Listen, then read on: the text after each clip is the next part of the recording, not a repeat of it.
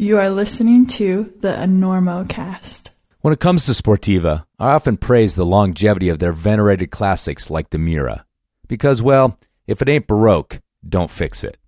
Italian Baroque, that is. But as we know, I'm a stick in the mud whose glory days are well behind him. But you, dear listener, still have your best days waiting to jump out at you like a puppy wearing a backpack full of caramel corn.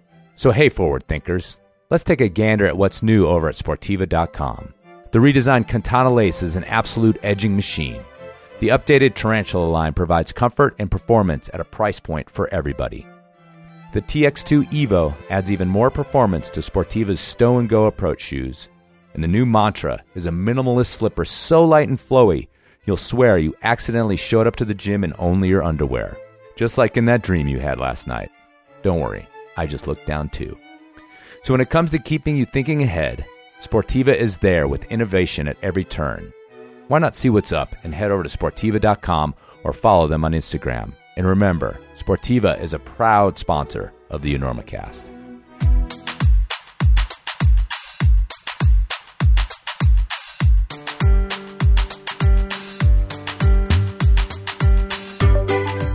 Do you like compliments? Compliments are good, right? From the outright, straight-to-your-face statements of praise to the knowing look and slight chin jut from your favorite bro at the gym, compliments can turn your frown upside down in an instant. And hands down, of all the gear I peddle on the Enormocast, the item that receives the most out-of-the-blue compliments are the splitter hats from PeterWGilroy.com. You know, the ones with the titanium plaques and badges. That's right, titanium on a hat. Peter started making these hats a few years ago and has kept the styles coming with designs inspired by the great mountain ranges of the world. So if you're one of those people with a head, go to PeterWGilroy.com and check out the splitter hats and all the wearable art that Peter creates. Even better, receive a discount and help out the Enormocast by entering Enormo at checkout.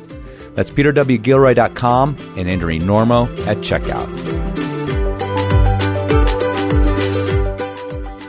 Listen, where are you playing in town? Are you playing here? We're doing the Enormo Dome, whatever it is. It's terrific. Oh, it's yeah, big place outside of town. That's a big place. You sold it out. 20,000 seats. You really should. Look, you better get up there before you panic. Those pens are loose. You're very good. I have really enjoyed climbing with you. We'll make it. I don't think so. But we shall continue with style.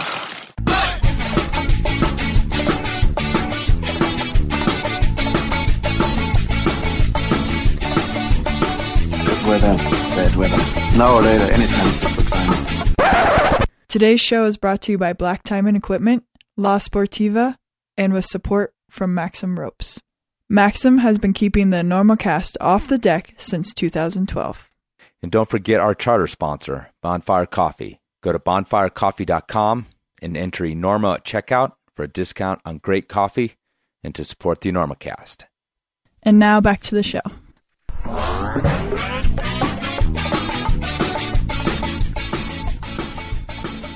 Hello and welcome to the Enormocast. This is your host, Chris Kalous. It is May 17th, about 9:30 in the morning here in Colorado, 2022.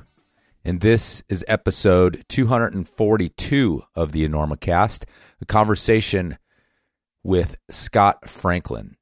So yeah, this is right in my 80s fetish wheelhouse. Do you know the name Scott Franklin? Anybody my age that's been climbing as long as I have totally knows Scott Franklin. Maybe some of you have heard the name. He's another guy who changed climbing in fundamental ways in the 80s, early 90s. But for whatever reason, we just forgot the 80s. Forgot all the stuff that went down, even though, as I've said before, what the climbers of the 80s did was pretty much codify what we do as climbers these days. Eschewing taboos against hang-dogging, getting rid of yo-yoing, coming up with the red point, coming up with some of the sort of rules of what it means to have sent a climb. For better or worse, I guess. You know, all those rules, keeping us down, the man. Anyhow, Scott Franklin coming up on the Enormocast. But first, a gentle reminder, just a gentle one. Just going to ease in here real close. Rub your shoulders a little bit. This isn't going to hurt at all. Maybe you feel a little pinch, but that's it. I and a keynote speaker at the International Climbers Festival in Lander, Wyoming, 14th to the 17th of July. Tickets on sale at climbersfestival.org. Myself, James K.G. Kagambi, Brittany Goris, Hayden Jameson, talking about climbing on a stage. Fabulous. Lots of other stuff going on. Clinics, parties, trade fairs, art walks. Just a good time to be in Lander. Yeah, that wasn't so bad, now was it? Okay, with that behind us, let's get to this interview with Scott Franklin. Scott Franklin straddled the old school in the gunks, no hangdogging, lower off every time you fall, pull the rope, start again, all the way through the sport climbing revolution, starting up there for the most part in the U.S. in Smith Rocks, but Scott went on to climb all over the country.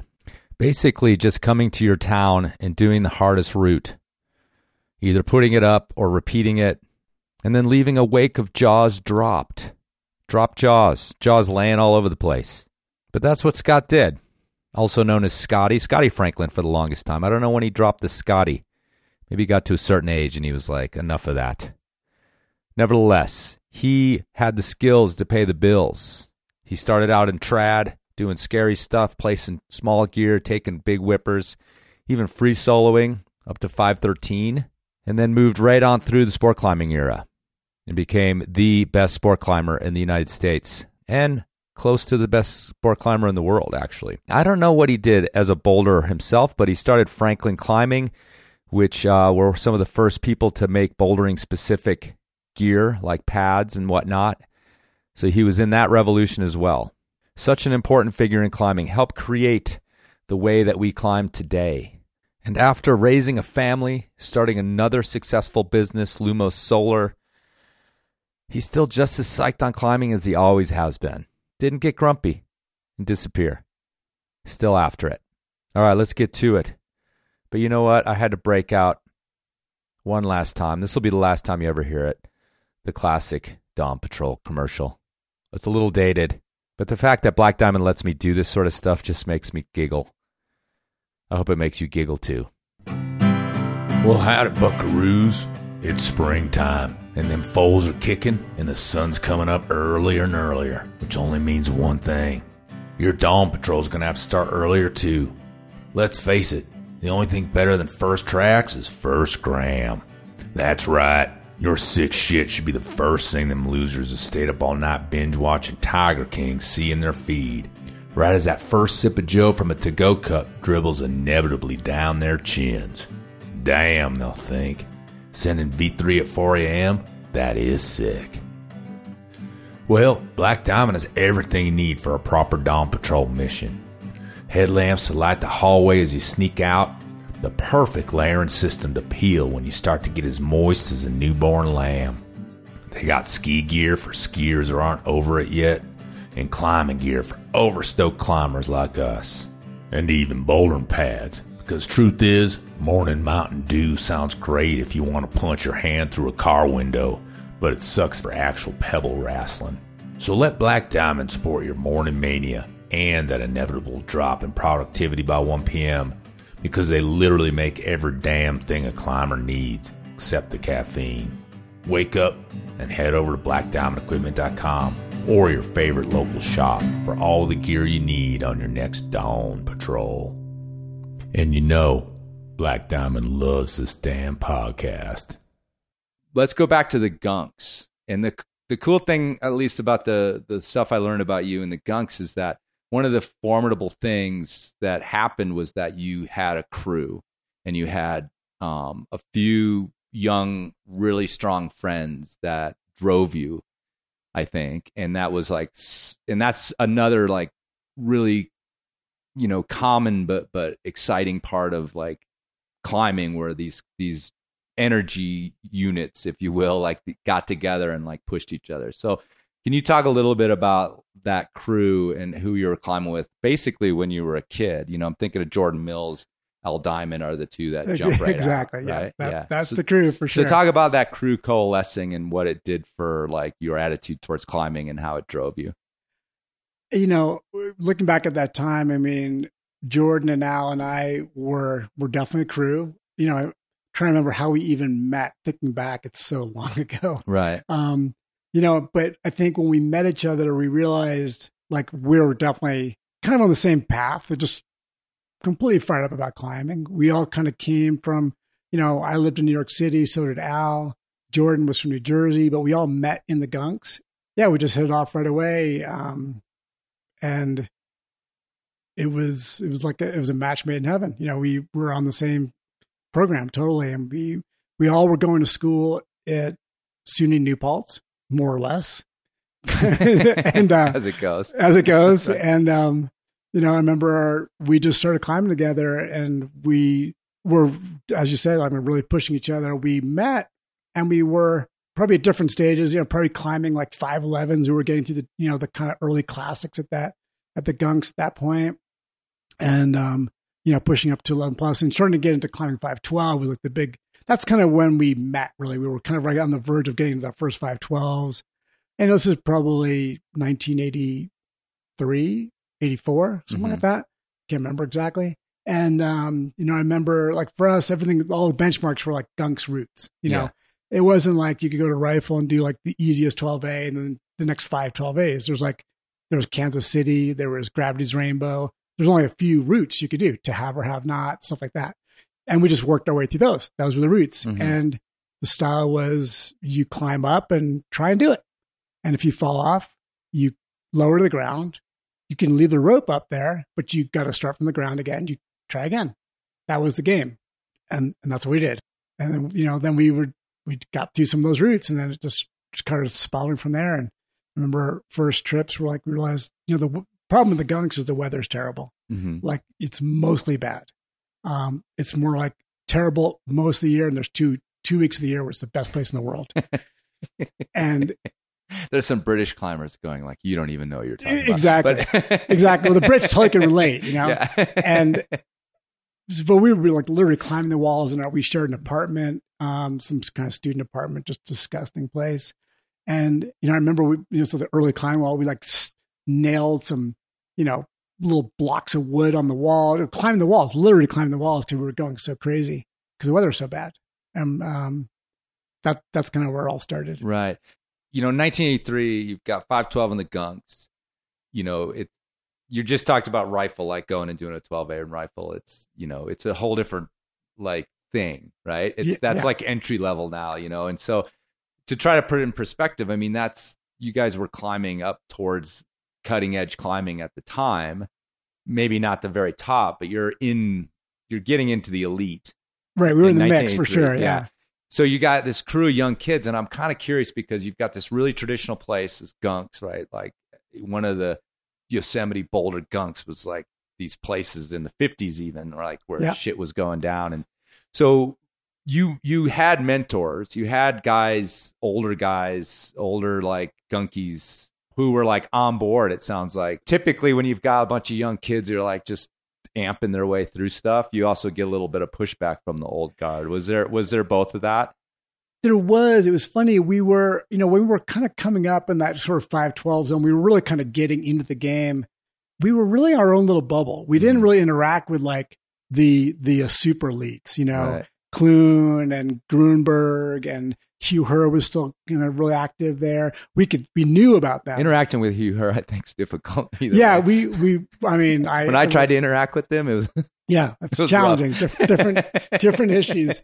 But we were aware of them, and I think the interesting thing was we had the attitude of like, you know, we knew what the standards were, so we're like, oh well, we can do that.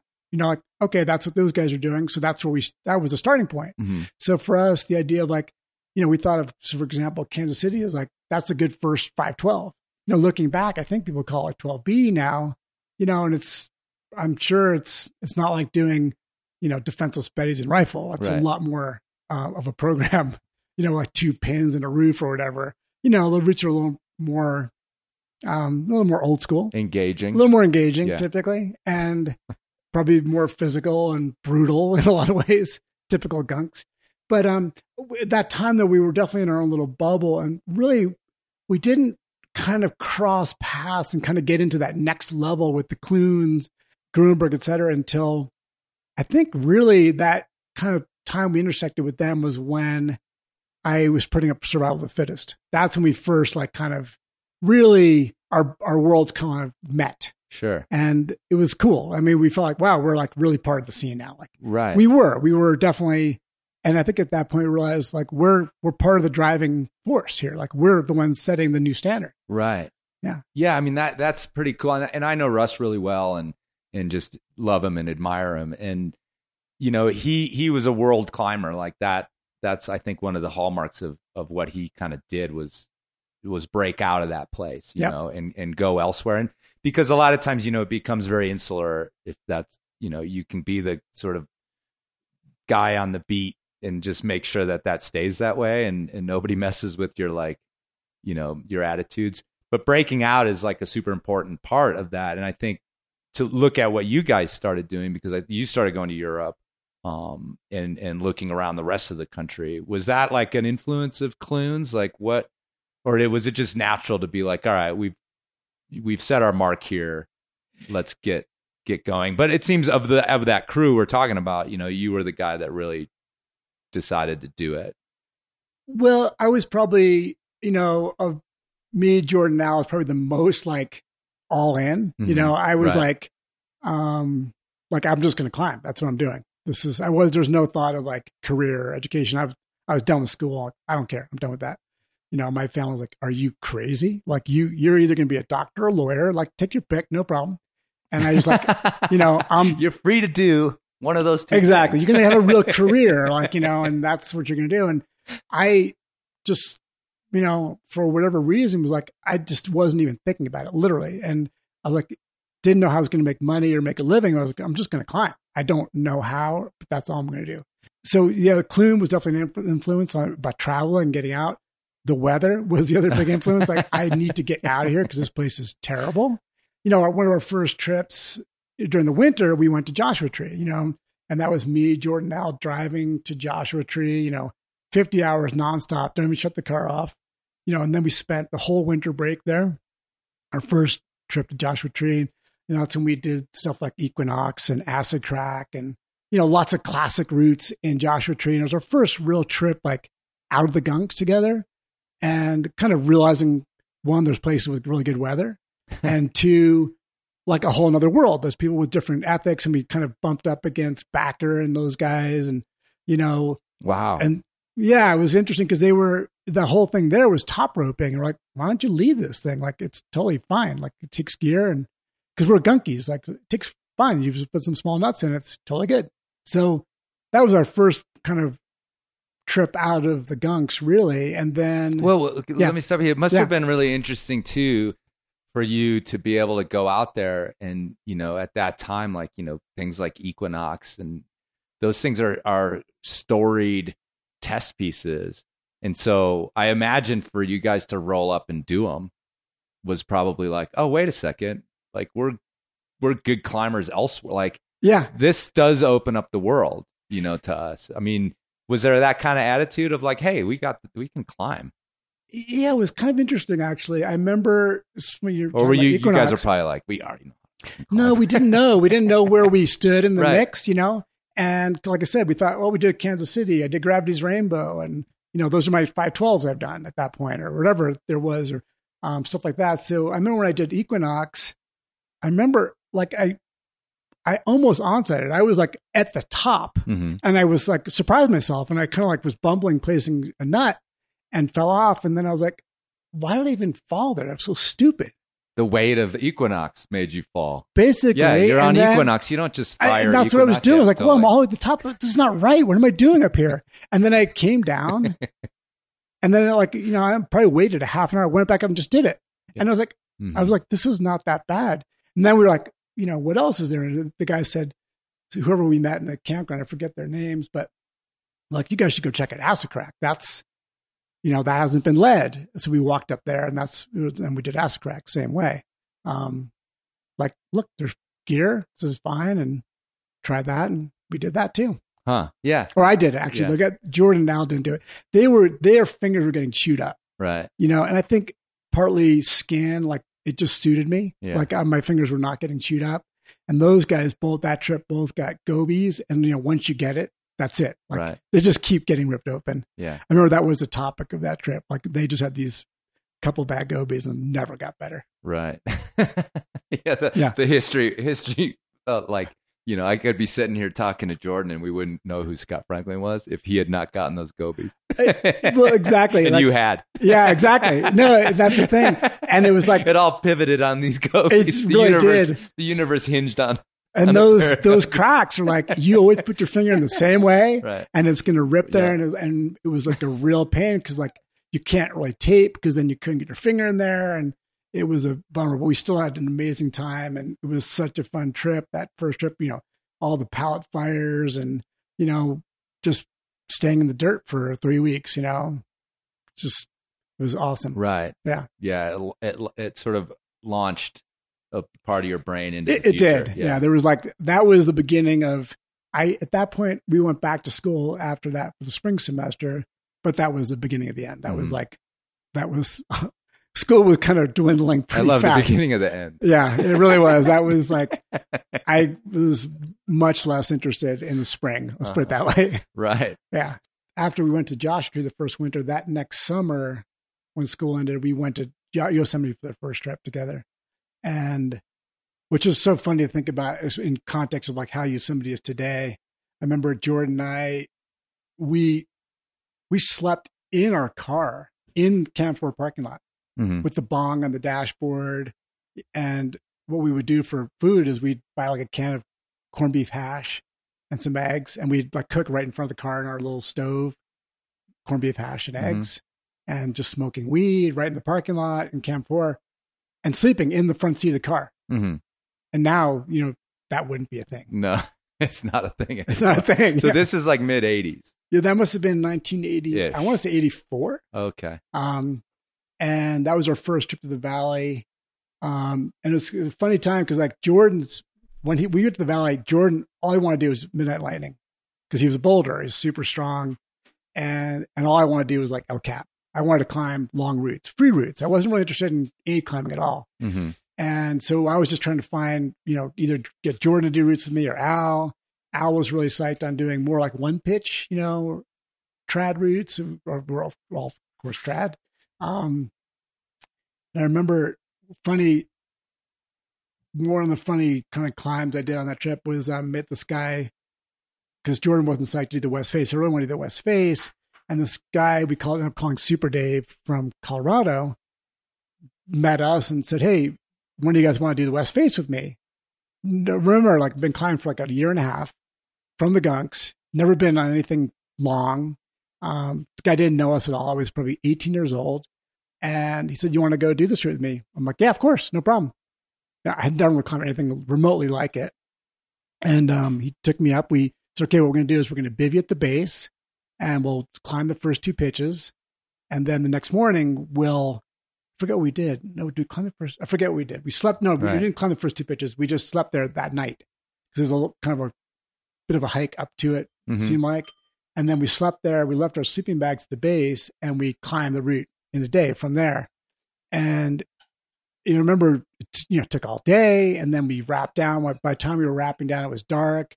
Got the rope stuck on the rappels. We just left the rope and hiked all the way down to the bottom. And it was the biggest day I'd ever had. It was the most amazing single climbing day ever. I guess more it's in hindsight, thinking how crazy it is that this guy grabbed me to do this route with him. And, I would never, ever go pick some random kid up in a parking lot and go on a route like that. Yeah. Today. Yeah. Ever. Yeah. But luckily it worked out. Right.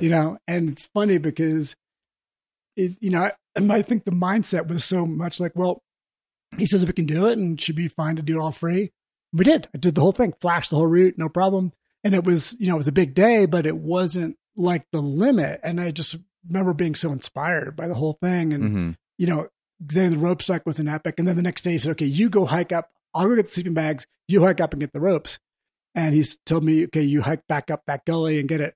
And I was such a kind of a bumbler. I couldn't even find the rope. I couldn't even find these ledges. I didn't even know how we hiked up. Right. So he had to go back and find the rope too, because I couldn't even find it. But the climbing part worked out fine. Right. So right.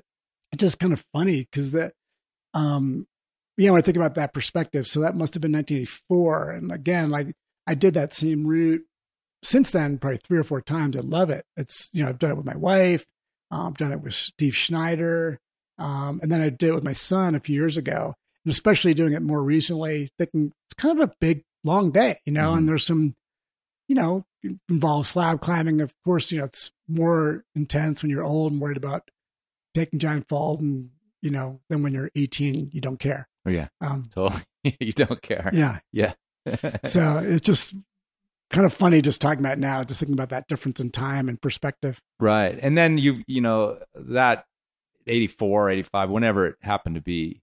So that would have been post Todd and Paul doing the Salathé. No, they did that after. Oh, they did? It was after, yeah. God, that must have been like 86. Oh, it was 87. Yeah, 86, 87. Yeah, exactly. That's right. Yeah. I was thinking I had 82 in my mind.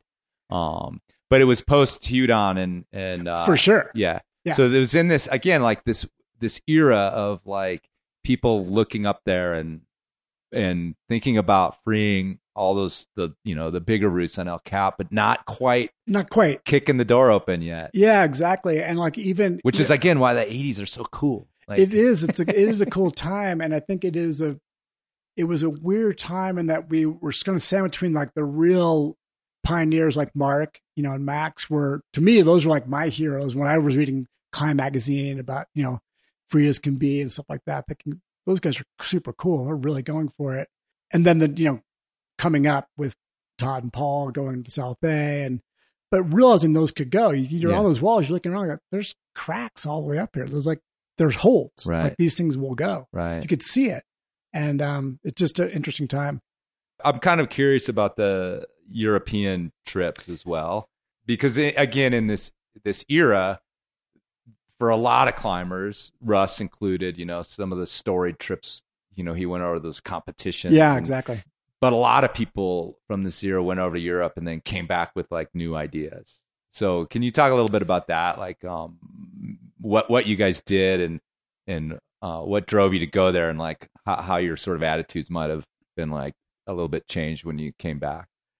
Yeah, and I'm trying to remember. I'm super vague on the exact sequence and timeline. But that's okay. We can jump around. Somewhere in that, so we went to Joshua Tree. That's that winter season, and I feel like in the spring. I'm trying to remember exactly when Russ Clune. I did Survival of the Fittest somewhere in there. I think that was like, I forget exactly what year it was. Mm-hmm. And then Russ did Thunderdome, which was kind of happening around the same time. I want to say a little bit after. And then the big spark was Patrick Elanger came to the Gunks. Okay. That was like a bomb landing. That's when that's our coffee maker cleaning itself out. Yeah. The robot. When Patrick came for us, I was already, like I said, like 99% done with school. Like my mind was like all climbing all the time. We met Patrick and it was like a nuclear reaction. Like I just realized, okay, I'm 100% doing this. And that was it. Patrick came to Gunks and proceeded just like, hike everything. Like no problem. I'd never placed gear before. I remember he walked up to Thunderdome, which we thought was a super test piece and, a little bit dangerous, kind of low to the ground, bouldery, kind of hard gear. He like just cruises up it like no problem, gets past the crux, realizes he doesn't have the right gear. We throw him up a nut, 25 feet, Gunks toss up, grabs it, places the nut, finishes it, super casual. And I was like, Très bon. Oh my, exactly. And that was that, and at that time I had another project right next to Gravity's Rainbow that we were called Bad Boys, because we were trying to do a new route there. It was also really bad gear, like terrible. And I was trying and taking these really big falls, and Patrick saw us on it. It was like, basically, what are you doing? Like, you keep taking this fall up there, kind of horrendous fall into RPs and, massive whipper. It was like, you should try that move, learn how to do the move. And then when you get there, you can do it to the top. And so we're like, all right, you mean like put up a top rope and like try it on top? He's like, yeah. top rope up, then you can figure it out. And so we put a top rope. He just hiked up it. And then I did too. We put the top rope and I hiked it. It was like this move I couldn't get past. I just did like, no problem. And I didn't take time. Then eventually let it, of course. And that was like the beginning of like realizing, God, instead of like getting to the crux of something, taking a big fall and not being able to figure out the moves, like just work the move out. And that it was like also a big eye opening and really made us think about ethics, right? Because it wasn't like we were saying, I'm going to free solo routes. And if I fall off, I die. We weren't quite there. We were using ropes. We're using gear, right? We were playing the kendo game, right? We weren't full samurais. Right. And we were using the ropes, but we just in a really stupid way. We could use the gear. We could lower down. And our way of trying it was just super inefficient. Right. We're doing the same thing, but just very slow and inefficient. And it really, I realized, wait a minute, we're doing the same thing as he's doing, except we're just doing it stupidly. You know, Yeah, it totally. really doesn't make any sense. Right. Like, why are we doing this? Yeah. And the ethic, I realized, like, I saw how the ethic kind of developed, and I still am a huge fan of the on-site ground up approach. It's the most impressive thing there is. Mm-hmm.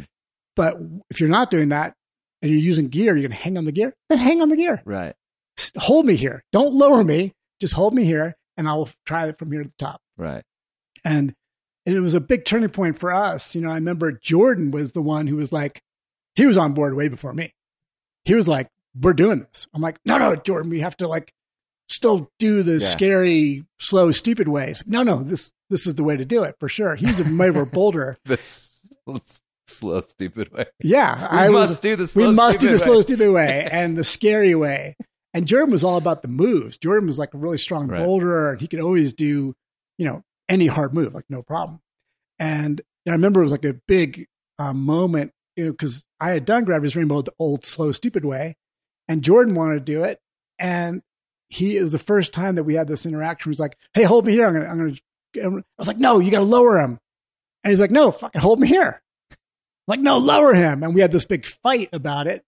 And then that was like, it was the beginning for me of like realizing he's right and we should do this. And then somewhere in there, we started doing that, you know, and it was after that whole season. And I think that next summer is our first trip to France. Right. So Jordan and I went to France. I don't remember why Al didn't come. Maybe at work or something, but we went to France the first time. And yeah, that was Where'd you go? Like Bukes and.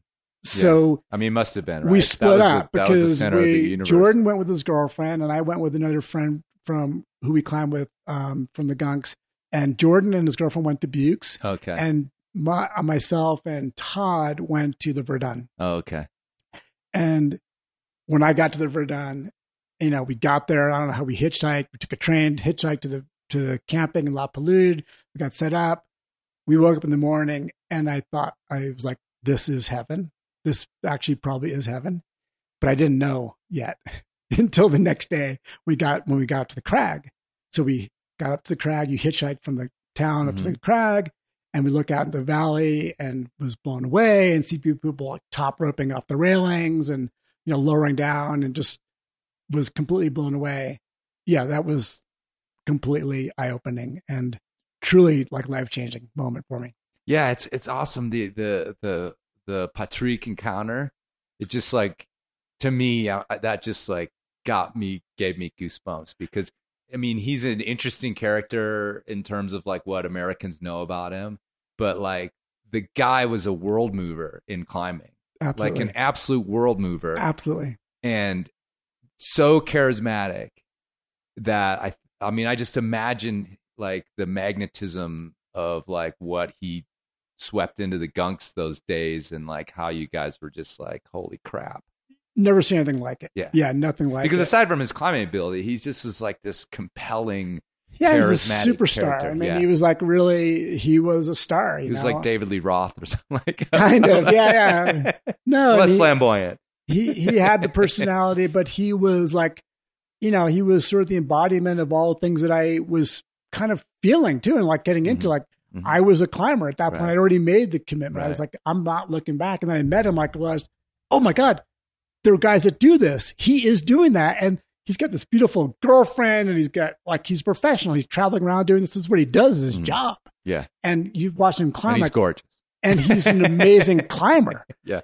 I've never seen anything like it. Right. And it was like next level, really, it was like an alien landed. And then going to France and going to Verdun and then meeting, European climbers and kids in like the campground and just hooking up with Spanish climbers and French and everybody and going to the crag and trying routes and like, yeah, hold me here. I'm going to do this move and then work it. And then red point and then do those routes. And I just was, it was truly heaven. Well, it's interesting because, this like crucible that you guys met where you're hanging on the rope and like trying to do the moves. This, again, the 80s, this is happening to all sorts of climbers where they're doing these mental gymnastics to like both justify the old way takes all these mental gymnastics of like, and then to get to the new way, like you're like, this is dumb. We're using gear, Yeah.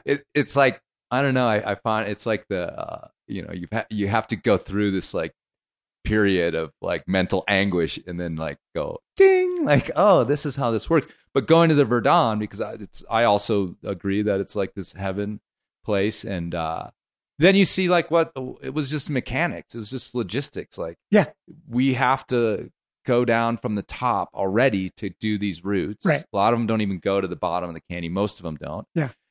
So why would we? What are you going to do? Right. Pull the rope and like climb up and like, that doesn't make any sense. Then you're stuck. You're stuck. You have to, like, there's only bolts and the bolts are like 30 feet apart. Right. And so it's like, you just realize it wasn't, it's always been set up as like, this kind of like the Euros were, wimpier than the British. Cause it was a big, like across the channel thing. And two things happen. First of all, you realize it was just logistics. This is how it had to be done. Yeah. And then you go and like, the sport wankers over there in France. Then you try to lead one of Patrick's bolted routes, and you're just like, this is fucking terrifying. Yeah, you're terrifying. You're like, I am 25 feet above the bolt, and now the hard move. Right. And then after the hard move is where the next bolt is. Exactly. Yes. After you've done it, because that's then you can clip. Yeah. Then that's totally. And no, exactly. That first experience when you're like, I am completely terrified, super run out, and taking giant falls. Into the Verdun. Yeah. And you realize there's not a problem of like boldness. These are bigger falls than you've ever taken the gunks. Right. So that, and I think very quickly the whole European mindset leveled out, the whole British, attitude towards the French, that all, through the next few years there, that quickly leveled out. Well, because they all had the same thing. They're all a bunch of wankers from, the French, and they're a bunch of wimps. And then they went over there and they're just like, holy shit, these guys are good. And they're good, and this is fun. And it's super fun, and it's, some of them are really bold and scary. Right. And I think there's a lot of respect. I think people realize, and I think Patrick Barrault, who is less known outside of France, but, equally, if not more talented than Patrick at Langeais, and some of the other routes that they were doing at the time were really way ahead of their time. And I think that's sort of like the general, you're talking about the 80s, one of the big sort of strange things, I guess, when you look back in time, is some of the things that were done then seem way ahead of their time. Yeah. Because there was a general sense of dissatisfaction. We were all like, oh, that's not that hard. It can't be that hard. I just did it. Right. But they were trying hard and like really focused. And now you look at those routes like, oh, that was actually hard. But I think the weirdest thing about that time was when I think back, again, from this, many, many years ago, because it is a long time ago, how I feel like we were kind of when I think back about it, I feel like we were sort of sandwiched in this feeling of like the Europeans and Patrick and that whole group of, especially at that time, French climbers were so strong and so good, and feeling like we just felt so lame. Looking at the average level of American climbers, like we were really not very good. Just you're great climbers, of course, but nothing like the Europeans. They're way better. Right. They were climbing rings around us. Well, I was thinking too, Ron Fawcett, the guys like that too. Oh, yeah. Doing really scary routes. And, so I think the two things that they had going for them, one was climbing on limestone. Was the biggest revelation that like that makes you a better free climber. Mm-hmm. You learn way more variety of solutions. You're stronger, better route finding, just better skills, better footwork, just better climbers. Climbing on granite is great, and it's a great way to learn, but it's a very specific style. And certainly for free climbing, it's sort of limiting, and you can't get very strong on it.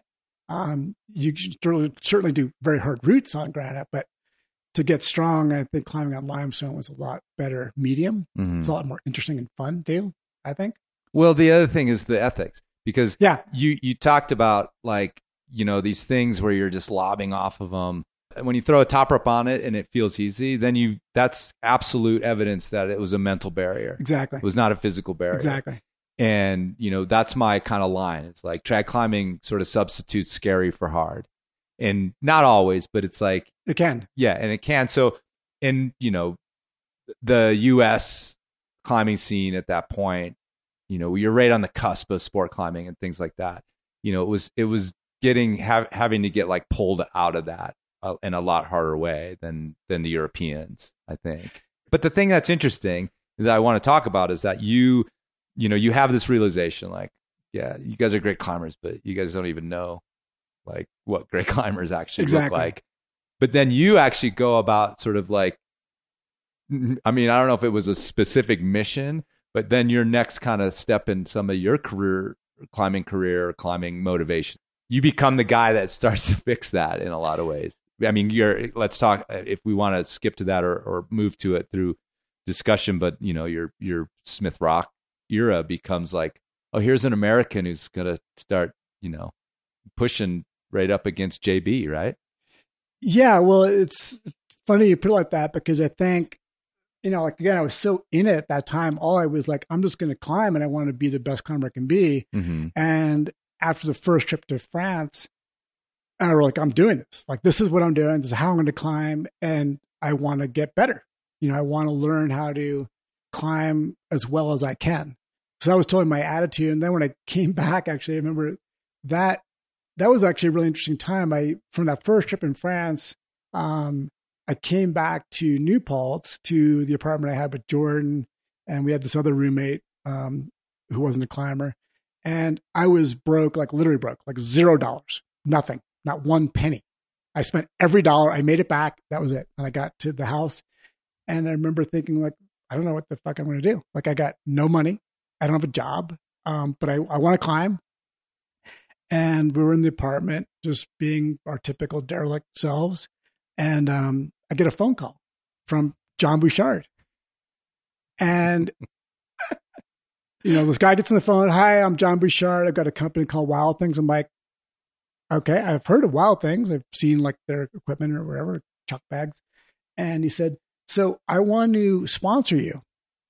And here's what I'm going to do. I'm going to give you a monthly stipend. I'm going to give you a van. I'm going to pay for health insurance, and you can just go on the road to go climbing. And I'm going to drive down to the Gunks next week with this van, and I'm going to get you going. You're like, who is this really? Yeah. Which guy? Who is this? Ha ha. So it was really like the most and I remember Jordan in the hang up the phone, like, he's like, who's that? I'm like, that was John Bouchard. He's going to come down and give me a van, and I'm going to be a sponsored climber. And that was like the most hilarious and insane serendipity. It was like, I always think of it as sort of like that empty-handed leap into the void. Well, I took the leap, and then somehow, people can't see me right now because it's a fucking podcast, but I'm like laughing and smiling before you finish that story, because I know what the story was. Okay. And in my biopic of this, my movie, we've got you like, sad music, right? Exactly. Scraping the bong, right? Like, Scraping the bong, or walking down the alley, like kicking empty cans, exactly. like smoking a tiny spleef, that you like dug out of and then the actual, instead of the phone call, the actual van comes screeching up, because I know what the vans look like. Exactly, I've seen pictures of it. Yeah. The freaking Wild Things. I mean, it wasn't just you. There was like a crew. Jimmy Surratt. Yeah. Mark Twight. Yeah. I've seen the Randy van Ratcliffe. picture. Yeah. Yeah. So that's in the biopic. The van just comes up and beeps the horn. Jump in. And you just jump in. And lots of gear and sleeping bags. Everything's like money and, exact food, all the things you need. Yeah. Exactly. But it's so cool, because that guy was like, that didn't exist. It didn't exist. It wasn't even a thing. In the States anyway. Yeah. But then it was. you know? And I remember just like laughing, like, okay, well, so that's what we're doing. I'm going to go climb here for the little, I forget exactly the timing of the year. You're like, can you call in a pizza for me right now? Exactly. Because you're so, I don't know if I can last till the van gets here. Exactly. And it happened. I mean, he literally came and brought the van to the Gunks, right. And I met him, and, you know, he's an amazing guy and became a great friend, and also a real mentor. And but that really opened up the opportunity, because he's like, you know, I was like, why do you want to do this? Like, how do you even know me? Like, I've never even met you before. He's like, no, I've been hearing about you. I've been following you. You're climbing, and I know what you're doing, and I want to support you. And you're going to go do rad things. I'm like, here's the van, here's some money. Just go climb hard. Right. And so now I had this van, and I could go travel. And I was like, well, I'm definitely not going to stay here. That's for sure. And, you know, Smith Rock was like the logical place to go, partly because we knew it was like sport climbing and it was a really happening place. But I forget the magazine at the time. It was, I think it was called Mountain Magazine. It just had like a number on it, you know, like a really great image, like full bleed image, and just had a number, which issue it was. And there's a picture of Alan Watts on Chain Reaction, and blue sky, you know, Chain Reaction just lit up. And I remember thinking, I need to go there. I need to do that route. I have to do this. Mm-hmm. And once I had the van, like, I'm driving out there, and that's what we're going to do. Ended up driving to Smith Rock, and that was another major, you know, altering experience. Absolutely. And getting there. And I remember being there for the first few nights. You know, the smell is so unique. If anybody's ever been to Smith Rock, you know, the sage and juniper, and camping there in the spring, and it was waking up in the blue sky. And I remember thinking, oh my God, this is in America, and the weather is amazing. Look at all this rock and this kind of climbing, and just falling in love with the place. And then getting to meet everybody, and, you know, that whole sequence was really incredible. At that time, I was with my girlfriend at the time was Cathy, it's a French girl. It's a different story. You know, I met back in the Verdun. So anyway, I got to Smith, and at that time, you know, Smith was really kind of like, Alan Watts, of course, was the, you know, really the pioneer, and had done all the routes at that time. You know, he had done Chain Reaction, done Split Image, was working on these Face the Monkey Face. All things were in that magazine article by Hans Zach, and I was just, I was like, I got to go there, got to meet this guy, I got to see the place, and so yeah, went there and just started doing the routes. You know, did Heinous Clang, and did, I forget exactly the sequence of routes. You know, worked through it, and then I was with Jimmy Surratt actually at the time, and there was also a couple of Brits. Martin Atkinson was there, and so everybody's like trying to, you know, do the routes, Latest Rage and Watts Tot, stuff like that. And I remember Jimmy tried Chain Reaction first, so I belayed him and I watched him. It was kind of like in the beginning of the on-site climbing, and at the time I didn't really have any aspirations of on-siting Chain Reaction. I didn't even think about that really, because it seemed like way next level. But I remember belaying Jimmy on it, and he worked it out. And, you know, it took a couple tries. I don't remember if he did it that time or not, but I remember belaying on it, and I kind of watched the sequence. And then I was like, okay, I'm going to give it a try. And I knew I wanted to flash it, because I was jonesing to do the route ever since I saw the picture, and I did flash it. And I remember being like, still to this day, like so psyched to do this route. To me was like the iconic sport route. I couldn't imagine anything cooler, you know, this perfect splitter rat. I don't know if you've ever been to Smith Rock. It's pretty dramatic. It's a short route, but it's just super cool looking. I remember flashing it, just being super psyched and just feeling like, you know, in love with Smith Rock and just the whole scene and being there. And then that afternoon, going down after that and meeting Brooke Sandel, who became one of my best friends and also major climb partner, and meeting him that day. And, you know, he was like, hey, who are you? Because, you know, the cool Smith Rock guys. Oh, who are you? I'm like, oh, I'm Scott, I'm from the Gunks. And, you know, like, oh, yeah. You want a bong hit? You know? And what'd you guys do today? This and that. And I said, yeah, I did Chain Reaction. And he's like, oh, cool. That's great. It's like, and I don't know how it came out, but it's like that I flashed it. And he was like, oh, cool. Like, yeah, of course, like, no problem. But he was super psyched. And I think we became really good friends then. And from there, we just, went.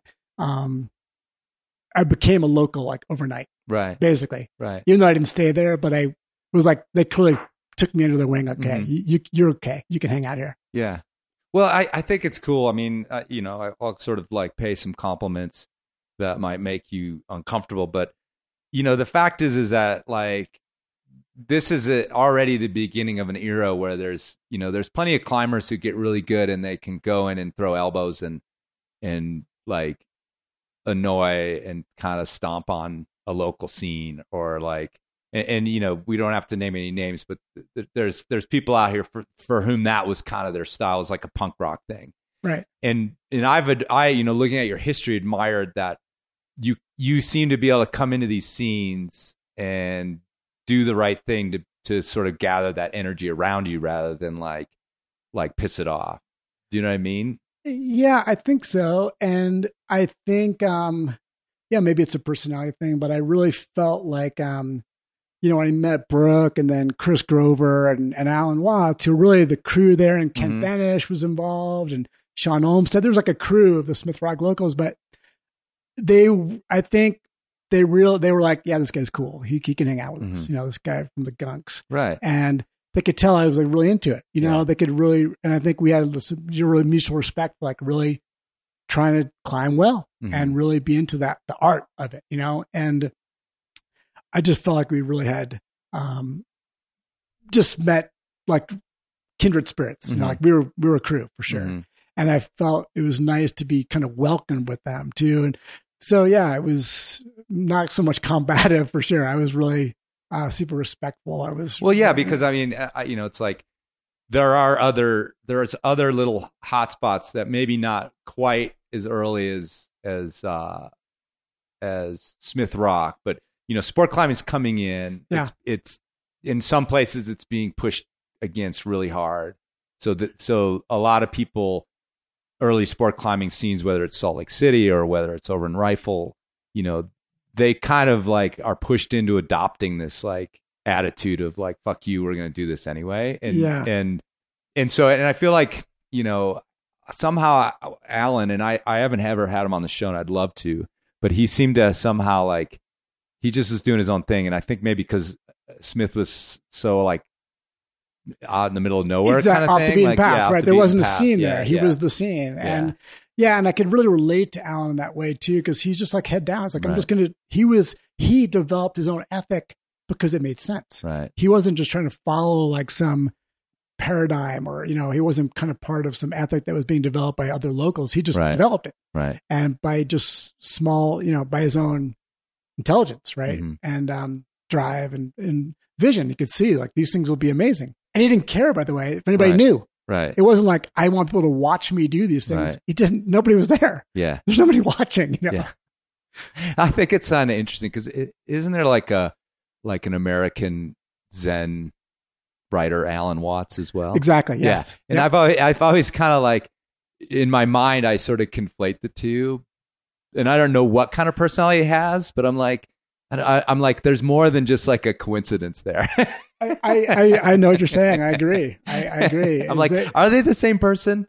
But I don't know anything about Alan Watts. Never met him. He is. Yeah. He is a Zen master, and he's a super cool guy. I remember when I met him, you just love him, and Grover too. We just spent so many days in that park till dark. I mean, the thing was like we would leave there in the dark. You'd be coiling your rope up in the dark and walking out at dark, and that's what we did every day. And the thing that I think where we felt like it was we were such a crew, and where I felt such a good connection with them is there wasn't a sense of like we're doing this so people know that we're doing it. Didn't matter. Right. Like we were just doing it anyway. There was nobody there. Right. Again, same thing. I think about Yosemite, but Smith Rock today it's insane. When we would be down there, there'd be literally nobody. There'd be the 3 or 4 of us there all day, and that's it.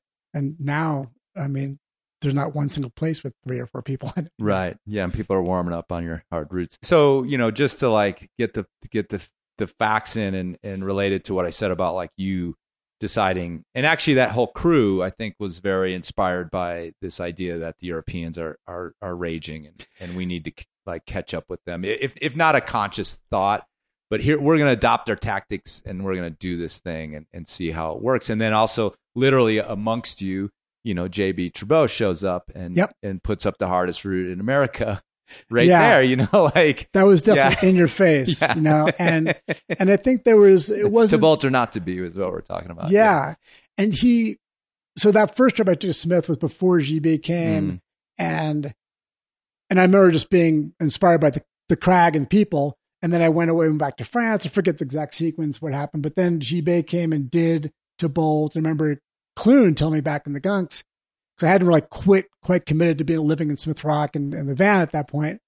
Clune said, "Oh, Gibet just did this new route. It's going to be the hardest route in America. And you got to go out there and do it." Clune's like, "You need to go do that route. It's perfect for you. You can do it."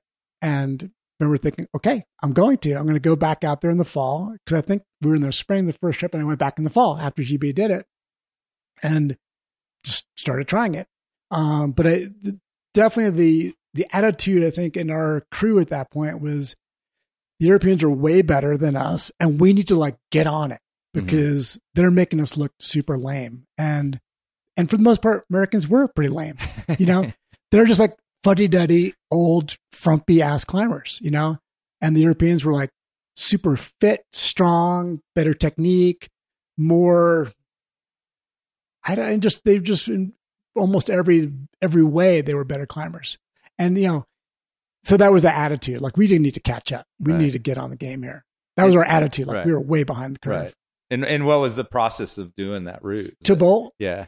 It's definitely the hardest thing I ever tried. I never tried anything probably quite that hard. No, for sure not. And then it became like, I think it took me like a whole month to do it. I went there and I want to say I started trying it like middle October because I did it on Thanksgiving Day. I do remember that. Right. That was like a big day because remember the day I did it, we went and had dinner with Chris Grover, Thanksgiving dinner. That was like, just happened to be Thanksgiving Day. So I had started like the month before. It took me a whole month to do. It was the longest I ever spent on a route. And it became like this big mental program because I was getting close to doing it. And the route is like kind of the first 10 bolts are like the hard business. And there's like the first little jug break. And I remember feeling like if I got to the jugs, I'm going to do this route. Like I'm going to make it to the top. And there was this hard move somewhere, I forget, 7th or 8th bolt that kept spitting me off, real small technical stuff and foot would pop or whatever. And then I started realizing it's just a concentration issue. Like there became this mental barrier because I realized that once I do this thing, I'm going to do it. And it became a big deal. And everybody's like, when are you going to do it? When are you doing this? Is like a big topic. And it started to become like my first big mental project. I realized, whoa, this is like becoming a thing.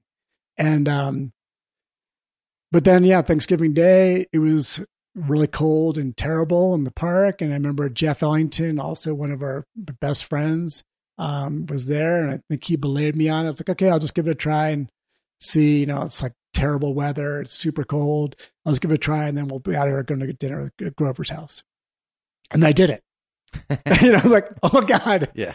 I did it. Yeah. Yeah. It's classic. It was great. Like the low sort of expectations. Yeah. It's the best. Yeah. And it was finally kind of got out of the mindset of like, oh, I'm going to do this. Well, it's interesting because like, aside from the like invention of sport climbing and the bolt, right? And that's all we focus on. But then you guys are also like inventing red pointing. And like this sort of like science of it. So here you are just a whole month on a route. Yeah. Like, that's like not even, that's nothing now. That was insane to me though. Like the idea I was going to try this route like more than twice or 3 times. Yeah. But then you like right away ran into everything we know now easily about red pointing is that like you work up this move in your brain and then it gets harder before it gets easier. Exactly. Like, all the things. Yeah. All the things like you were discovering. And it's funny because it's like, that's just so commonplace now. And it's like you guys, again, at least in the US, we're literally discovering this like, wait, this is really fucking challenging in this whole different way.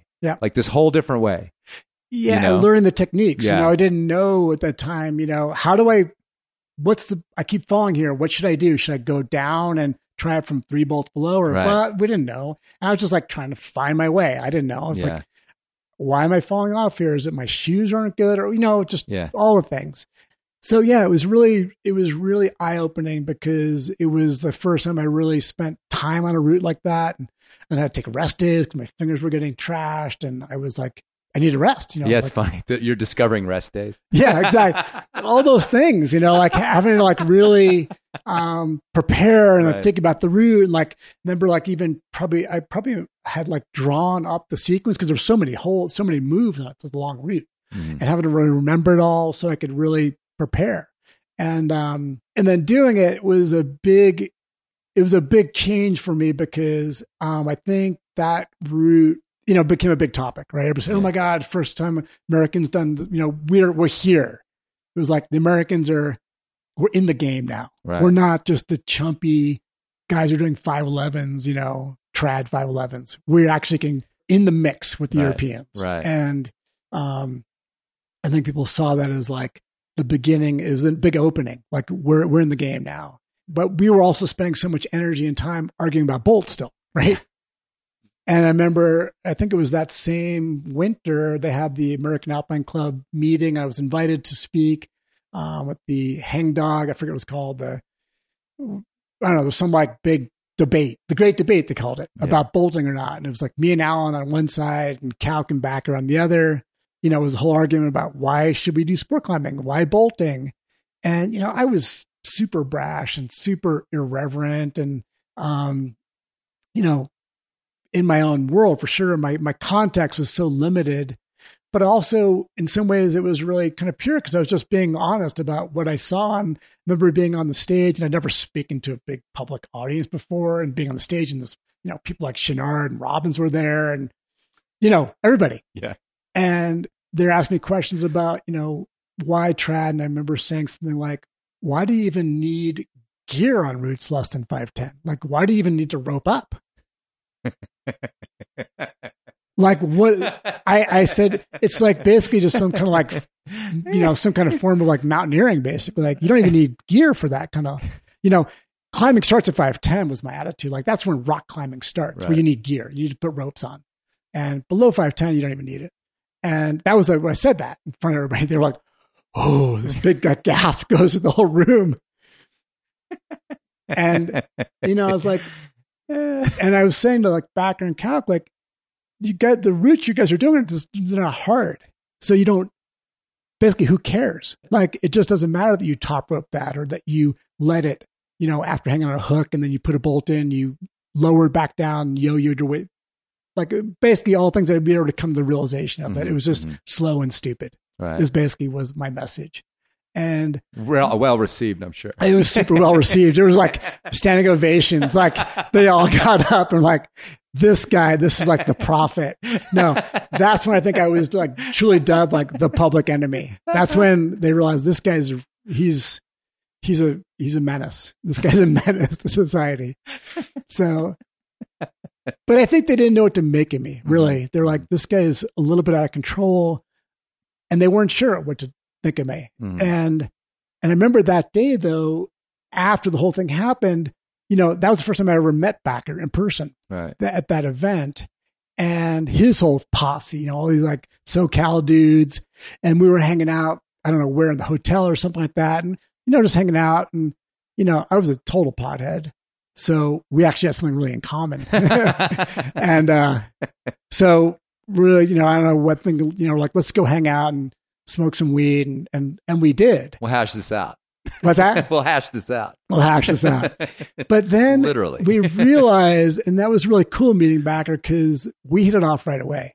And, we right then and there became really good friends, and with the whole crew, other hardcore trad dudes, Yosemite, Jade Tree guys. They realized, I think they had respect for the fact that I was so committed to the art of climbing. Like, it sounded like this guy's serious. He's really into it. And that I think they respected that I was also go for it. They didn't realize I was like a top rope dude.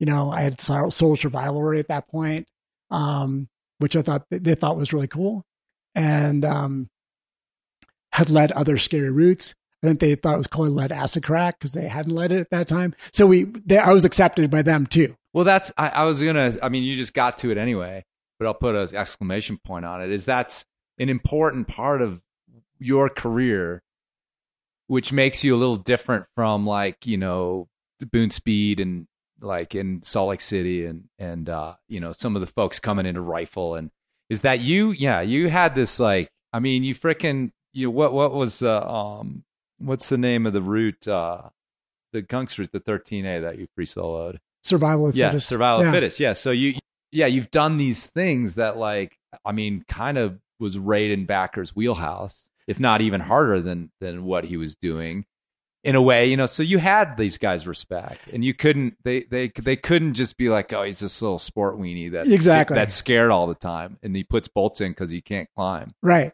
So it's like, true. Yeah, I mean, it's like you can't, you got some swagger like in the game, you know what I mean? Yeah, I don't know about swagger, but I think they could understand it. They could see that I was serious. Yeah. And I think that Acid Crack was, those guys in particular, they understood what that meant. Mm-hmm. You know, they had never been to the Gunks, so they didn't know about survival, but understanding soloing 513 they thought was cool. Yeah, and they probably heard about it from other people, but sure. They definitely knew about Acid Crack. Right. So yeah, I think that they realized I wasn't just a bolting dude and just a boulder mm-hmm. or whatever. Mm-hmm. And they knew, you know, we talked about Yosemite and that I had done lots of trad routes. And so I think that we could relate in another way. Mm-hmm. I think one of the things that I love about climbing is there's so many different kinds of ways to approach it. Mm-hmm. And there's so much intersection about those different styles and the different geography too. Right. You know, Yosemite calls for one approach. Verdun calls for one approach. The Gunks is another one.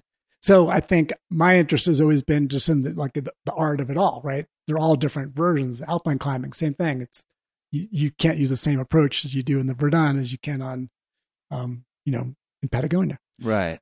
Yeah. I mean, and the thing is that your evolution was an evolution that a lot of those guys, they ended up following it eventually. I mean, Kalk did. And, yeah. I mean, you know, Backer to a certain extent, he did. Yeah. He wasn't gonna, yeah. So it's like, you know, it's like you actually in this weird, I mean, not to like, you know, put you on a pedestal, but you're joking about how here's the prophet. It's like you and not just you, but were the prophets. You guys were talking about the future, and what you were talking about came to pass in a lot of ways for a lot of climbers. Some didn't, but the ones who stayed in the game and kept improving, and you know, and then it's funny because then Backer and like Kalk, they had to have their split in their years of like going a little bit different path and stuff too. You know, it's like, and that's what I mean. Like this era was full of these moments where everybody had to like choose in a way, right? Which is really so weird and in some ways not unfortunate, but there was so much enmity and really wasted energy fighting about shit that just didn't even matter. Mm-hmm. You know, and that was always my point, is like, look, if you just sort of break this thing down, this is where it's going to go. And the position was like, sport climbing it's a thing. It's going to happen. You're already going to the top. You can already get around to the back of the crag. It's not like you're trying to get to the summit of this peak, right? The natural intellectual evolution of it makes sense. We're already using gear. Let's do this. Let's skip all the gymnastics we're putting on ourselves and just go right to the essence of it and focus on.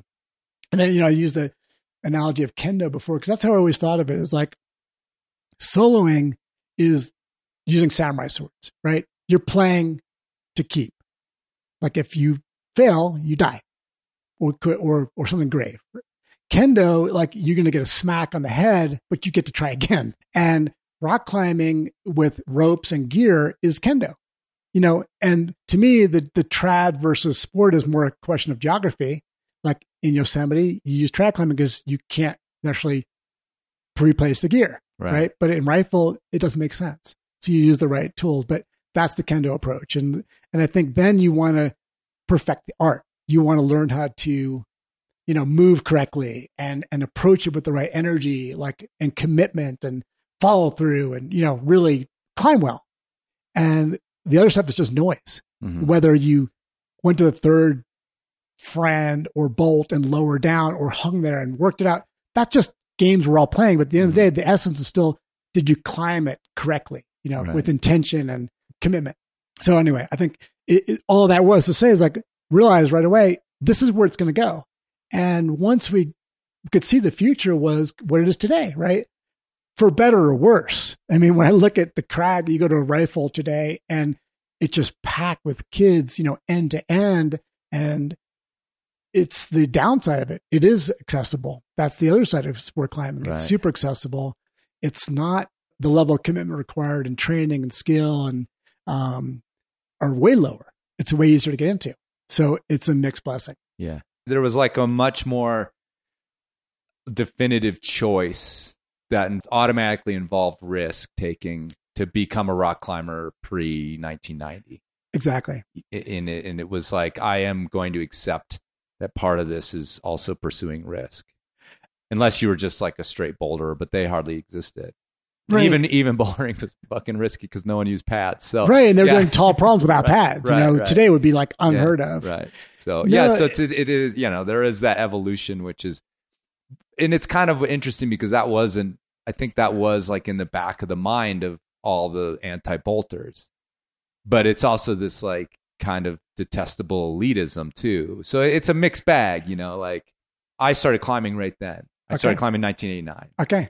And I was in the Front Range. And so I was in Boulder within a couple of years. And I wasn't involved in it because I was a Gumby, but I knew about the bolt wars. And that was, 91, 92. That was the height of the local bolt wars here. Such insanity. And I had that foot in the old world because I was like, like literally like wool in wool, climbing in wool. Right. And so like I didn't have like a crucible evolution because I wasn't involved, but I was like evolving with it as well, in terms of like I stayed away from sport climbing for a really long time. It was so weird that I think American climbing was held back for so long by our own sort of constructs, that we put out there. But, here we are now, right? Yeah. And now you fast forward and all that sort of water on the bridge. It really is just a cycle that we've kind of gone through. But, I think back to some of the arguments and we used to have with people at the crags and about stuff like this. Like, what are we even talking about? Yeah. Like, nobody actually cares either. Yeah. Well, I just think like at our age, thank God for sport climbing. Yeah, exactly. Well, now we can actually go out and climb and have fun. But yeah, it's like, thank God I don't have to just like go risk my life every time I go climbing. I wouldn't be climbing. I don't think I would. I mean, I do dabble in that still because I have those roots, but I wouldn't be an avid climber without sport. It takes climbing. more time and energy, and it's like changes what you can do every day, totally. And I think it was definitely an interesting time, and I think the thing you brought up is the most interesting difference is like when I started climbing, risk was 100% part of it. Mm-hmm.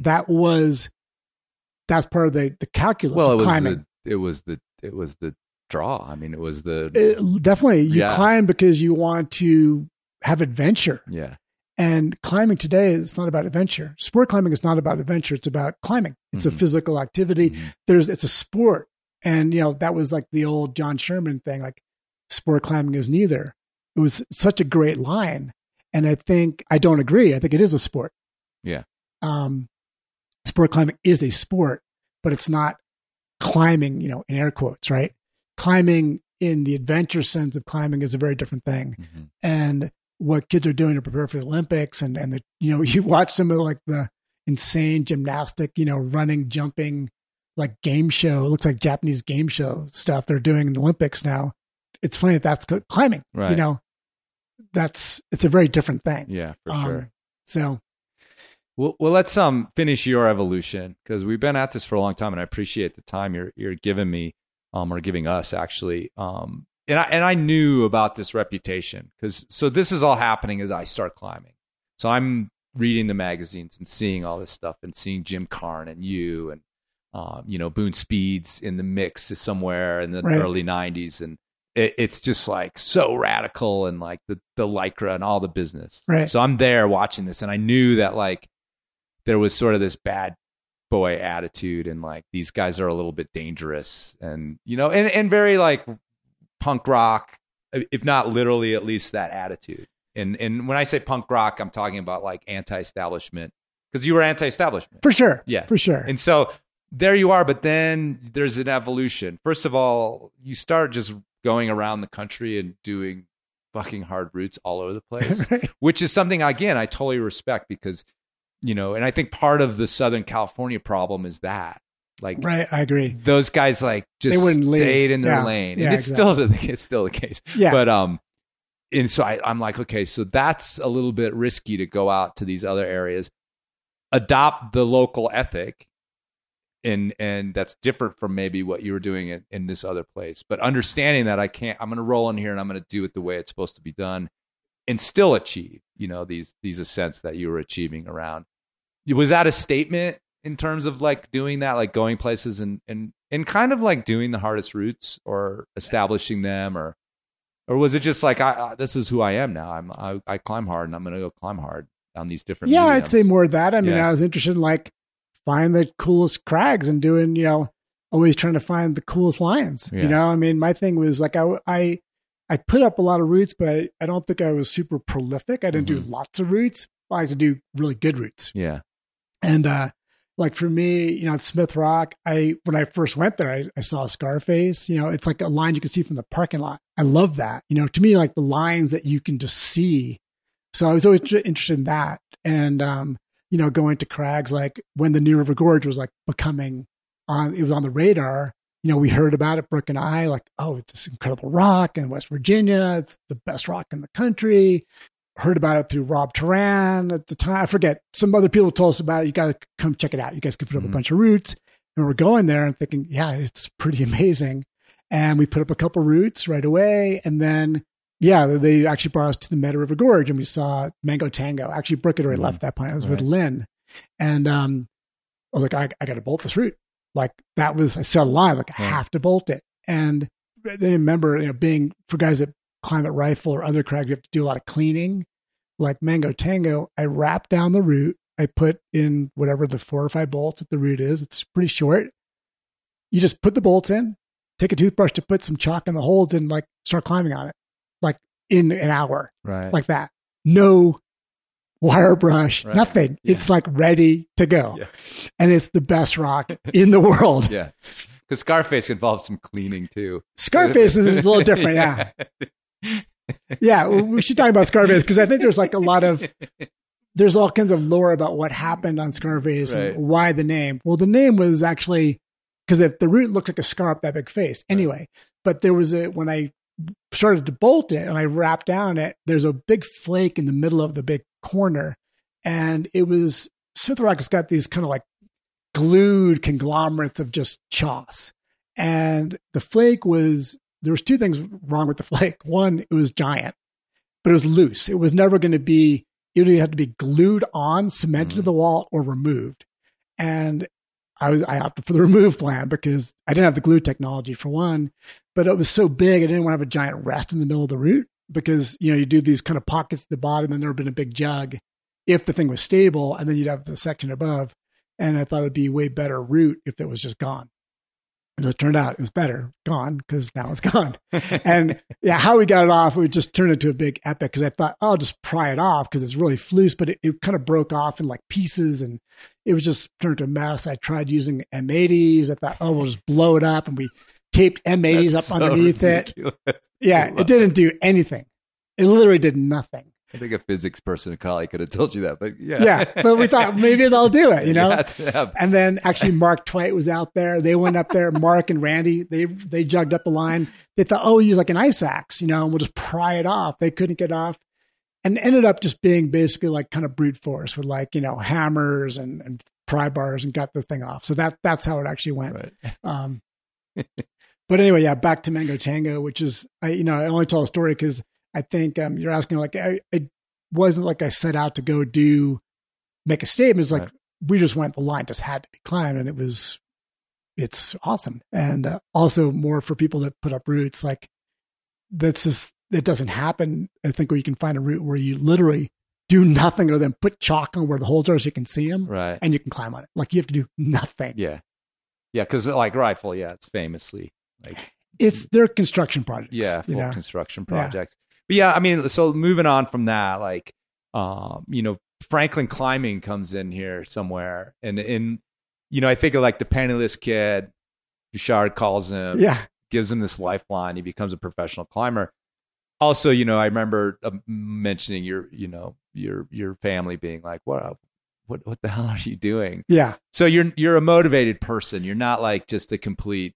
I think probably you're not a hippie that's just like, I'm gonna just like do this until and sit in the woods. And so I'm just trying to like imagine like where there's this like, okay, I'm going to sustain this and I'm going to become a businessman. You're a businessman now, on a different business. So, but Franklin Climbing like fits into the lore too, because I think it was a very forward thinking company in some ways, because you saw like the bouldering revolution before the bouldering revolution. Even not being that much of a boulderer, I guess. Yeah. Well, right. When we started, so Franklin Climbing was really an evolution of like, I was always, even all my time climbing, and after a while, I really became really involved with Matolia. And because part of the Smith Rock family and Brooke and Doug Phillips, and, really spent a lot of time with them. And I've always been interested in design, and, I'd say I'm entrepreneurial. I'm more than a business guy. Right. I don't even know what the difference is really, but, I'd say I'm really a product guy. I have ideas around making things work, and I have that kind of engineering design sense, I'd say. So, in 1995, I'd already been sort of climbing full time professionally for however long that was, 8 or 9, 10 years, something like that. And was really feeling like, it wasn't 95. I don't know. I just felt like I need to do more than just climb. And I, not that my passion for climbing was any different, but I just needed more than just climb, rest. And I had some interest in other things, making things. And I thought, I'll just start this company. We'll make climbing products and I'll still keep climbing. And that was the evolution. And, we had already done a lot of work at that time with Metolius, and I made a line of climbing holds. And really where the company started was making stuff for climbing gyms, making climbing holds and other products around that side of the business. That's where it started. I remember starting when we wanted to have the idea of building a climbing company. I wanted to call it Acme Climbing. We thought, we'll call it Acme Climbing because, then A would be the top of the list. And all this, we were joking about like, we'll make it really interesting. People said, are you fucking stupid? Like everybody that climbs knows your name. Right. And that's a really important thing when you start a business, to have name recognition. Right. You should call the company Franklin Climbing, and then you'll have customers. And I was like, okay. It's still pretty up there on the alphabet. It's still pretty good. Right. Exactly. So we were like, okay, all right, fine, we'll do that. And, through the time, all the years of climbing and being involved in the industry with Metolius, had great connections, and we launched a company. And I remember, we had a connection with REI at the time, and they became a customer right away. So of course, if you make products, we'll buy it and then we'll put it in the store. And so they gave us some orders to start making holds for the REI stores. And I remember we were like we knew how to make stuff, but we didn't know how to do the business side. And I remember we made the first order shipped to REI, and then we realized, how do you get paid? We didn't know how you like actually get the money from REI, Yeah, I had the same problem when this thing started making money. I was like, okay, so then what? Do I just call them up and say, hey, you guys are going to give me that money, or how do I do that? They're like, you invoice us. I'm like, okay. Exactly. I was like, okay, so then what does that mean? Yeah, so then I downloaded the Word template invoice template. And I was like, okay, so I put my address on here, and then what do I do? Yeah, exactly. So, we did that. Yeah. So since then, we've learned a lot about business. Right. But yeah. Well, that's good. Yeah, it's really good. Yeah. But I mean, product-wise, it's cool, like climbing, it's like bouldering pads. All those things. Yeah.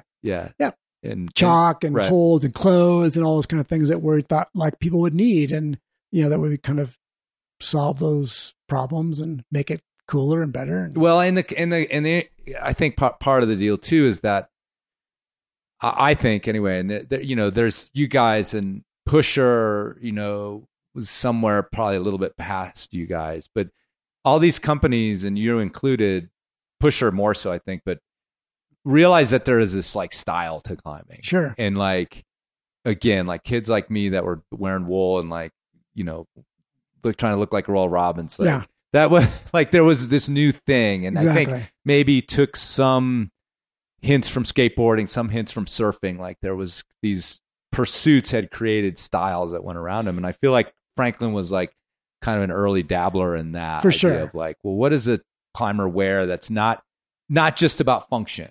Yeah. You know? Not Function just for sport climbing. Yeah. What does that mean? Yeah, it doesn't mean you. It means you can wear cotton. Yeah. You know, like the death cloth. As Exactly. it were, right? The mountaineer's death cloth. Like, Exactly. I'm not wearing cotton. It's like, actually, you know, Yeah. Smith Rock. If it's raining, you're going to go to the car. You're going to Yeah, leave. you're going to leave. So your Yeah. cotton hoodie's fine, dude. Exactly.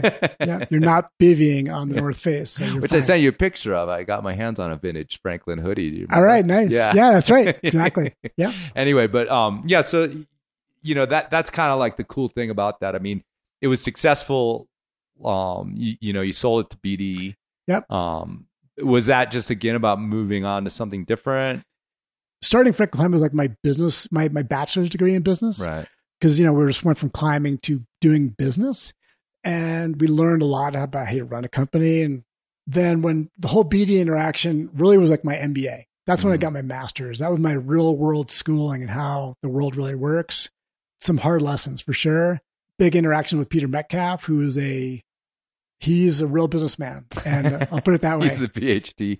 He's on the PhD. He's level. PhD. He's sort of, yeah. So I'd say that interaction taught me a lot. And I think, you know, when I look at now that we're, you know, been in business for a long time, it was a real world MBA. You know, I look at people that say they have MBAs today. I'm like, you don't know shit about business. You have no idea what actually goes on, what the real pressures are and what decision making looks like. And I think going through that process with Peter, both watching him and the team at BD and learning from BD, but also being on the other side of that kind of interaction was pretty strong. And BD took over at Franklin, and we actually moved the company down to Salt Lake City. We lived in Salt Lake for a little while. And in 99, I had a bad paragliding accident, and I was pretty broken. I was working at BD, and I was really fucked up. That was like the turning point for me, like realizing I need to get the fuck out of BD. For one, I really can't be here anymore because it's sucking the life force out of me. And the other thing was Salt Lake City is a great place if you're single and you don't have kids, or you have kids and they're Mormon, but kids that are not Mormon, it's a hard place to raise them. You know, our son was 2.5, and, you know, we realized, well, what are we going to do? We can't have play dates with our friends at school because they're not in the church. And it was super weird. And then the weather's terrible, the inversions, all those things, you know. So all that combines, like, it's time for us to get out of Salt Lake City. So we, when I was recovering from the paragliding accident, I was kind of reaching out to my network and finding, you know, basically any kind of lifeline out of BD, and ended up taking a job with Sportiva at that time and moved to Colorado. That's how we moved to Netherlands. So came here and, you know, worked for Sportiva for, I don't know, maybe 5 or 6 months, and then started doing my own thing again. But it was great. And it was a good opportunity to kind of get out of Salt Lake City and sort of change the channel. And what's your own thing now? Well, now we, so for that period, I was working doing independent design. I worked for Petzl and for Montreal doing design development stuff. But in 2006, I started a solar company. Were you involved in the Montreal's climbing shoe? Yeah. Okay. Yeah. Yeah. I did short-lived thing. And, you know, that was also interesting experience of working with them. And, you know, they also became acquired by Columbia. And I think, you know, at that time was some of the guys there they wanted to get into climbing, but, you know, that's a long-term commitment, right? You're going against people like Sportiva and Scarpa. They're, you know, 100+ companies doing it. Yeah. Like, you need to be committed. You know, it's not just like a 2 or 3 season thing. No, I literally remember quote unquote Montreal climbing athletes that when the cameras weren't around were climbing in Sportiva shoes. Yeah, so. Exactly. Because it takes a long time. You know, you got to develop shoes and product and all the things that go around it. Right. And very, you know, and then they got acquired, and it all kind of ended there. Ice boots too. Were trying to make boots with crampons, and, you know, Jim Danini and myself were like kind of with helping them with development stuff. So yeah. But yeah, now we start a solar company, and that's what we do. We make solar products. And when I started that company, really at the time, I was like kind of looking around at my life and spending a lot of time in China, doing product development at that time for Petzl and for Montrail, and traveling back. And I had 2 kids at that point. They're both really young. And I was thinking, what am I doing with my time? It's a finite time we have here, right? I was kind of just doing that inventory on life and saying to myself, like, what can I tell my kids I'm doing when I'm traveling to China? Like, I'm making climbing carabiners and climbing shoes. Like, that's what I travel away from you for. Meanwhile, this is like during Bush 1 and Bush 2. I was freaking out politically. And I was just trying to do this kind of a gut check going, what can I do with my life that I could at least say to my kids, I'm at least trying to help this fucked up world. I'm not just solving problems for people that don't have them. Climbers don't have problems. If you're buying climbing stuff, you're doing fine. And making your climbing shoes better, it's a great problem, but I felt like I could maybe do something a little bit better. And so I did this whole inventory and said, what can I do with my time on this earth that I can at least say was helping move in the right direction? Not solving the world's problem, but at least I could say my efforts were going to making it better. And I did this reverse engineer exercise. What with my capital that I had available to me, my skills, my what can I do? And I came up with the idea of building solar products and basically prefab structures. It'd be like a little cabin with solar panels and batteries that could be deployed for like remote locations, cabins, hunting, skiing, disaster relief, things like that. That was the concept because I'm a product guy. And I built the prototype of that. And it was called I called it Lighthouse Solar. That was the name of the company. Like, I'm going to make these little lighthouses. So I started down this road building, I left Montreal and Petzl and everybody started doing this. And everybody like, are you nuts? Like, what are you doing? Solar what? But I really wanted to be part of the world at large. I felt like I just spent my whole adult life in the climbing industry. Right. And I thought I want to be part of like the world outside where people don't know me. Mm-hmm. They don't know Scott Franklin as a climber. I'm just like a guy and I make these things. And that's where it started. Ironically, one of the first customer I had, this guy up on Magnolia Road called me and said, hey, can you come down and I want to do solar on my property. I've got an organic herb garden. I was like, oh, of course, organic herbs. Yeah, no problem. Magnolia Road. I understand you. No problem. Be right over there. Wink, wink, nod, nod. Yeah, exactly. Say no more. Say no more. I go down there. Well, funny thing is, if it's like actually herbs, you're like, oh, exactly. Cool. No, literally was. So like this super hippie guy, this beautiful family, all the naked kids outside, long hair. I'm like, yeah. So where's the herb garden? And they showed me like, oh, they actually are herbs. Like, and but the funny thing was, he found me because he's a climber. Right. So I'm like, dude, I'm trying to be like outside of the climbing world and like. But it worked out great. And Josh Elmore is his name and became also one of my best friends and went out to do lots of cool stuff. So it was kind of fun. I was trying to get out of the world at large. My first real solar project was with a climber guy. That's funny. Yeah. It's like, I'll buy this thing from you, but you have to go climbing with me. Exactly. You're like, so, shit. Yeah. All right, fine. Fine, no problem. Yeah. Yeah. Yeah. Well, that's cool. I mean, it's evolved. It's successful. It's a living. It's what I mean, did. and it was forward thinking, Like it's the same kind of evolution design thinking, like how do we make things better? Mm-hmm. How do we make things, make a better design is like all about like, how does it work better? Right. Because, that's always the problem you're trying to solve. And I think that's what we do, So right now we make architectural solar products. It's kind of our niche. So we don't compete with the big Chinese guys and, the giant multinational corporations. So that's what we do. And the van life climbers like Jordan Cannon are still hitting you up. Can't get away from the climbers. Exactly. It's not a problem. Now it's like, different version. I looked at his rig, dude. I was like, he's like, I don't even understand how this works. Scott put it in there. I don't really know how it works. Yeah. It's way different than mine. We started about how like I spotted you and got all excited. And part of the thing is, it's like, I like see climbers who've been at it for a really long time. Guys like you who are at the top of the game. And then I always, part of my investigation on this podcast and everything else is like, well, what does climbing mean now? And then also like when and where was it healthy and where was it unhealthy? And for a lot of people later in age, especially someone who climbed as hard as you did, you were the best climber in the United States at what you were doing for a while.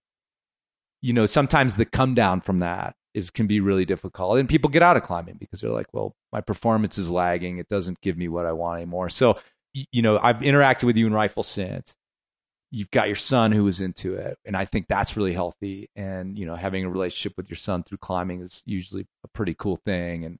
And so it's like brought me a little bit of joy to be like, yeah, Scott's still doing it. This is cool. Oh yeah. And so like, don't dispel that for me. Tell me what climbing means to you right now. You're just I hate it. I'm always injured. It sucks. It's the same for me. Right. Honestly, climbing's, I love it, and I think I don't climb as hard as I used to, but I love it more. I think I get more out of everyday climbing. What I feel like is as you get older, life is like you have this backpack, right? Now I've got a business, I have family, I'm a lot heavier mentally, right? I got a lot more going on, and I can't just like throw it all by the wayside and just like, I'm just going to do this route. I don't fucking care. I'm dropping my backpack off. I'm leaving it. Exactly. The backpack's harder to take out, but it's also interesting, different mental challenge. Like how do you, and also the other thing that's interesting that I've been doing a lot more recently is injuries. Like, I've had my share over the years. It's a hard game, physically it's a hard game. And as you get older, that collection of injuries is compounding. It's like compounded interest. It actually increases. So you know what can go wrong a lot more, so I'm more aware of that and taking big whippers and weird falls and, especially trad climbing and or adventure mode. You're just, a little bit more, I don't know if cautious is the word, but yeah. I mean, because that's still in your life too. I mean, we're talking about rifle, but I mean, you were out on El Cap not too long ago. Yeah, totally. Yeah. I mean, it's still, and I spend more time in the mountains now than I ever do. Cause now, as I'm getting older, like ski touring, alpine skiing, skiing the mountains is like, I spend a lot more time now than I used to because walking uphill slowly is more enjoyable to me than it was when I was like 18. I've always done it, but now I really like it, and spending long days in the mountains is, I need to do that. There's an Enormocast phrase that I coined, which is that those are just walking somewhere is the long approach to nowhere. Yeah. Which is just absurd when you're 25. Like, where are we going? Why are we walking? Yeah, I hate this. Yeah. Now I seek out those long walks, the longer the better. You also married a climber and someone who, had her own career. Yep. And so, I mean, it's you have a climbing family. And absolutely. And, it's cool because we, it's one of the things that Gia and I share, and we love to climb together, and we have so much fun, and she's definitely a sport climber. Mm-hmm. I've made her do routes like the Bakariarian and things like that in Yosemite, and she's done them on, follow them. That's about it. And begrudgingly, we've climbed like in the Dolomites. Well, making together. her belay that is quite a task as well. Yeah. I mean, I think. And she's game, she's game, but to a point. Yeah. As you've seen videos of dudes get like completely smashed into that roof and shit on that route when they're belaying, Yeah. Yeah.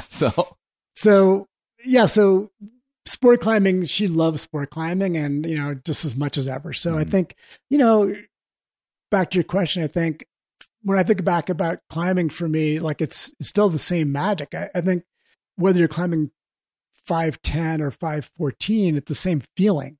In that moment of like doubt, to me, it's always about that moment of doubt, like where you're about to fall off, like what's going to happen? What do you do then? That's the interesting moment. It always comes down to like, do you climb through that or do you fall off and take, or do you take, which is, you succumb to it.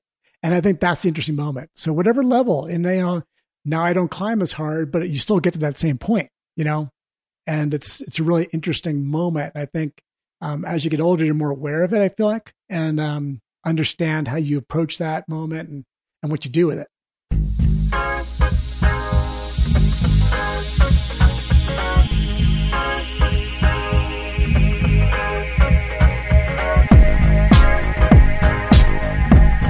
All right, folks, thanks for listening, and thanks to Scott for doing that. Went to his house, sat down, got it done face to face. However, Scott was not done. We have an addendum episode coming out, an in-between episode, a bonus episode, but not really a bonus because you guys don't pay for this shit, so it's not really bonus anything. Every podcast is a bonus when it's free. We'll call it a tweener ep. Coming out in a couple days to follow up with Scott on a couple things that he said he missed. He wanted to get in there, particularly shouting out some more friends. He stood on the shoulders of a lot of great climbers of that era. He wants to make sure and acknowledge that. All right, folks, thanks for coming to the show. Let's get out there and have some fun, huh? Weather's good. Let's do it. And, of course, check your knots.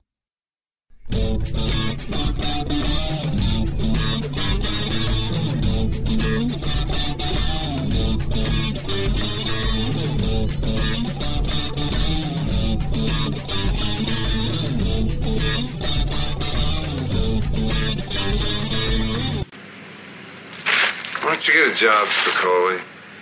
What for? You need money. All I need are some tasty waves, a cool buzz, and I'm fine.